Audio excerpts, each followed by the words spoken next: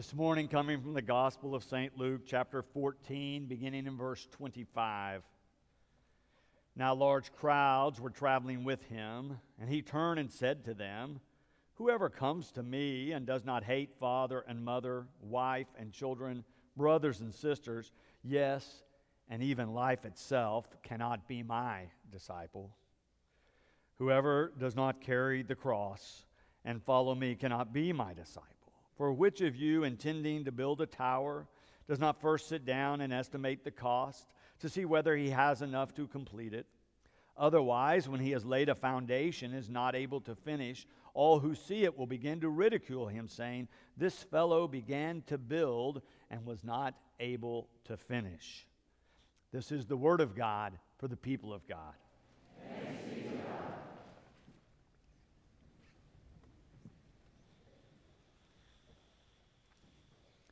Did you ever see that movie starring Tom Hanks called Forrest Gump? Well, it's a great movie. It follows this boy that was born in Alabama with all kinds of problems, a low IQ, then some trouble where he had to wear braces on his legs as a child. But then it continues to chronicle and sweep across the years of his life as he moves through it with a kind of tenacity and homespun wisdom that his mama taught him to soar to heights and show up in places that were truly unimaginable. And he goes throughout his life, through all these different experiences that the movie chronicles, with a good heart, ready to help anyone and everyone that he might meet that is in need. But there's one point in the movie where he's grieving the loss of the love of his life. She has left the house without saying goodbye. He's sitting on the front porch at this crossroads trying to decide what he's going to do. And then his narrator in his voice, as he's rocking in this chair on his front porch at the homestead in Alabama, he says, "Finally, on that day, for no particular reason, I decided to go for a little run." And he said, "I ran to the end of the road, and then I ran down the road and across the county and then across the state, and I just kept on running." And then the movie shows you how he runs all the way from Alabama to the West Coast. And then he says he sees that ocean. He knew there was another. Maybe he should run over there. And so he turns around and runs back across the country all the way to the East Coast. And now he's been running for a couple of years, and people begin to take notice, and the media are coming out asking him why he's doing this. There must be some great wisdom or cause behind it. Then people begin to follow him. He begins to become a savior figure, if you will. People think he must have the answer. He's so committed to doing this. He must know the secret to life. And so they start to follow him and run along behind him. And then it shows him running up a highway with a crowd of people behind him. And you hear him say, "I had been running for 3 years, 2 months, 14 days, and 16 hours. And then he stops. And the crowd behind him stops, and a hush falls over the crowd as he turns toward them. They're expecting him to maybe share the secret to life, or at least say something that's deep and profound. But Forrest says, as he always does, something very simple. He looks at the crowd and says, "I'm pretty tired now. I think I'd like to go home." And he walks through the crowd. When I read this passage from Luke today that begins with, "Now large crowds were traveling with him, and he turned and said to them," I flashed on that scene from Forrest Gump. The crowd of people standing on the highway have been following him, expecting something profound. I think we can imagine a hush fell over the crowd that was following Jesus, and they were ready for another one of his profound parables. But on this occasion, he doesn't tell them a parable. he says something that must have surprised them, at the least, maybe shocked them. It's in verse 26. Whoever comes to me and does not hate father and mother, wife and children, brothers and sisters, yes, and even life itself, cannot be my disciple. I don't think that's what they were expecting. I think they were probably caught up short. I mean, when I read it, it still surprises me, and I've read it quite a few times. Hate is such a strong word. It seems to stand in contradiction to everything else Jesus is teaching. Sometimes reading the Bible can be bewildering. Dr. Fred Craddock is now passed on, but he was a seminary professor here in Oklahoma at Phillips Theological Seminary. He was a New Testament scholar and one of the great preachers of his day. He's written a commentary on the Gospel of Luke, and he shares great insight with us. He says that in Jesus' day, the phrase that he used that we have translated as to hate does not mean the same thing. I put it in your outline. He says to hate is an expression in Jesus' day meaning to turn away from or to detach oneself from. We think Jesus was using it the same way, but he was not. In 2,000 years, the way we use the word hate has changed, and now when we use it, it has almost a violent overtone. It expresses such strong emotion of ill will and disdain, almost bordering on violence, sometimes resulting certainly in violence. But Jesus did not use it that way. When he turned and saw this crowd and began to speak to them and to say that you must hate mother and father, brothers and sisters, wife and children, and even life itself, he's saying you must get your priorities straight. You have to decide what you're most committed to. Jesus wants these crowds that are following him to think about their relationships and all of their relationships, including the one of disciple, and consider what they're most committed to, where their greatest loyalties lie, and what they're willing to do in their life to follow him. They're going to Jerusalem. Luke tells us back in chapter 9 that Jesus turns his face to Jerusalem. This means this path is going to become much more demanding. It means to be a disciple is wonderful when Jesus is teaching and preaching and healing and feeding everyone, but it means more than following him at that time. And it's just like the scene in Forrest Gump where people have begun to follow Forrest. They don't really know why. They don't know really what's going on. They just see there's a phenomenon and the crowd is growing and they think it may be something they ought to do also. They really do not know where they're going or why they might be headed in that direction. Jesus goes on to explain, whoever does not carry the cross and follow me cannot be my disciple. Again, strong words. But then he develops this image, this word picture of a man building a tower. And he says, now if you're going to build a tower, you should think through that before you begin. Oh, you need to lay a good foundation, but you need to think how much it's going to cost, how long it will take. You need to look and make sure you have the resources to carry that on to the final stage, to carry that on to completion, or else you're going to fall short. You will fail. So make sure before you start that you have counted the cost and know what it's going to take to get to the end. This journey he is on is eventually going to demand his all and the all of his disciples, because Jesus has turned his face and started moving toward Jerusalem. It is the seat of power. It is the place of the foreign oppressors, the Romans. It is the place of crucifixion. And I think Jesus realized that all these people who are following him do not understand.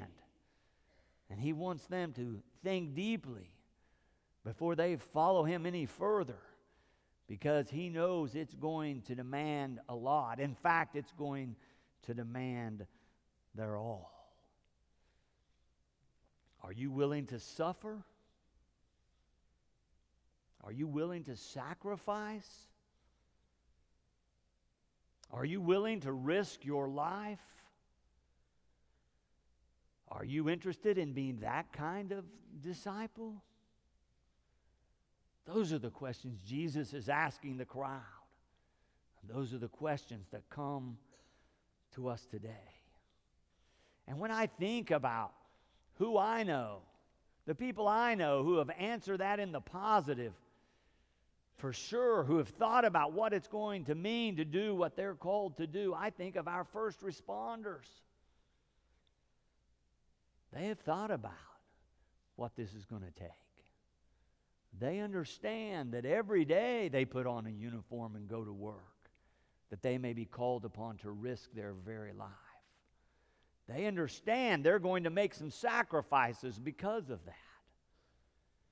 They understand that sometimes they're going to suffer in their attempts to help all of us and to help their community. It was several months ago when I was looking at the calendar, thinking about all the different things we might be doing in the coming year, that I realized this Sunday was going to be September 11. That this was going to be the 15th anniversary of those terrible attacks on our soil that killed thousands of our fellow citizens, and in fact, citizens of the world. I began to think, how can we remember? How can we reverently and respectfully remember what happened and yet not get caught in the past and only grieving, or getting caught in the past and only fueling the fear that those who perpetrated those terrible acts hoped we would feel? But how could we remember and also be thankful? And I began to think about what it would be like if we had a tragedy in our community. And who would we look to? And of course, it's our public servants and our first responders. Those people who have trained and prepared and planned. So in our worst hour, they're already ready. They're prepared to respond, to come to our aid, to rally around us. I began to think how wonderful it would be if some of them would come and join us for worship and let us lift them up and to say thank you to them for all they do and all that they might be called upon to do in the face of a tragedy of that kind of magnitude. I thought it would be wonderful if we would all come together in a service of unity.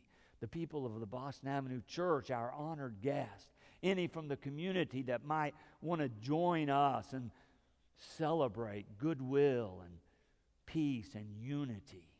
How wonderful it would be for us to worship God together. I thought that would strengthen us. I thought it will strengthen our character to think about their character. That it would strengthen us and our resolve to think about their resolve. That it would strengthen us in our everyday lives to think about what they risk every day in their lives. And I thought of all that before I ever read this text from Luke. But as I began to read through it, and Jesus begins to talk about counting the cost, I thought that is right. We have to count the cost because character counts. In uncertain and violent times like these, we need leaders with character. We need local leaders who have thought about what might happen, who have thought about how we need to be organized and structured so that we are ready to respond. I'm so thankful that we have leaders who are willing to give their lives to train and plan and prepare so they would be ready to engage in whatever needed to happen to help any of us in a life-threatening situation. I'm so thankful that we have people who put on uniforms and are ready to serve each and every day when anybody in our community calls upon them. There's lots of stories that have come out of what happened 15 years ago today about people who showed such strength and valor and courage and character. I want to just remind you of 3 of those before we close. There was a young man who was an investment banker.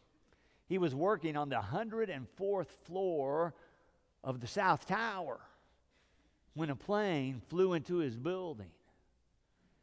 And when he realized what was happening, he began to remember the training he had as a teenager in his hometown because he was a volunteer firefighter. And so he jumped into action. And there's story after story of people who were cast into darkness and chaos, who heard the voice of a young man bursting into their office and giving directions and telling them where there was a stairway and then leading them out and down and out of the building and then going back in. Wells Crowther was this young man's name. He went back in at least 3 times. He saved some 24 people. He broke down some doors that were jammed where people were trapped inside their offices after the plane struck and led them out to safety and finally out of the building. Ling Young was one of the women who heard his voice through the darkness and followed him out. And she says, he saved my life. And his picture is hanging in my house with my family. Because if he had not come, we would have all perished because we were frozen and sitting in our office in the dark. He was found weeks later with a group of firefighters who had a jaws of life with them that had headed back up the stairwell when the tower collapsed. I would say Wells Crowther is a person of character. Then there's Officer Moira Smith, who was a 13-year veteran of the New York Police Department. She was married to another police officer there in New York, Jimmy. They had a 2-year-old daughter, Patricia. She was on duty that day. Oh, she had shown great valor before. Back in 1991, there was a horrible subway crash in New York City. She was close to the scene. She rushed in. They say she saved dozens of lives, risking her own life in that subway accident. She rushed to the towers when she got the call. Observers saw her go in again several times, just like Wells had done, bring people out and go back into the burning towers. She was the only female police officer from the New York Police Department that lost her life that day because she was willing to go back in to save someone else. I think she is a person of character. Then there's the Roman Catholic priest who was working in a parish church not far from the towers. When he began to hear the news, he could not believe what he was seeing and what he was hearing. Father Nobiletti said, I felt like I had to go. And he began to rush toward the scene of the attacks.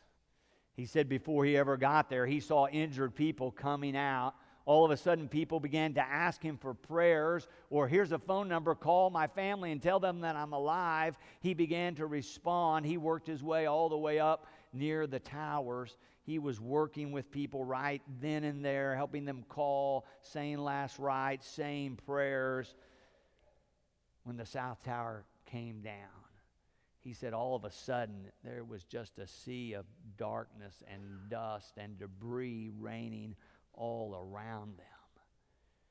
He said he continued to try to see who he could help, and in the minutes following that, a police officer came out of the rubble screaming, "You have to evacuate, you have to get out of here.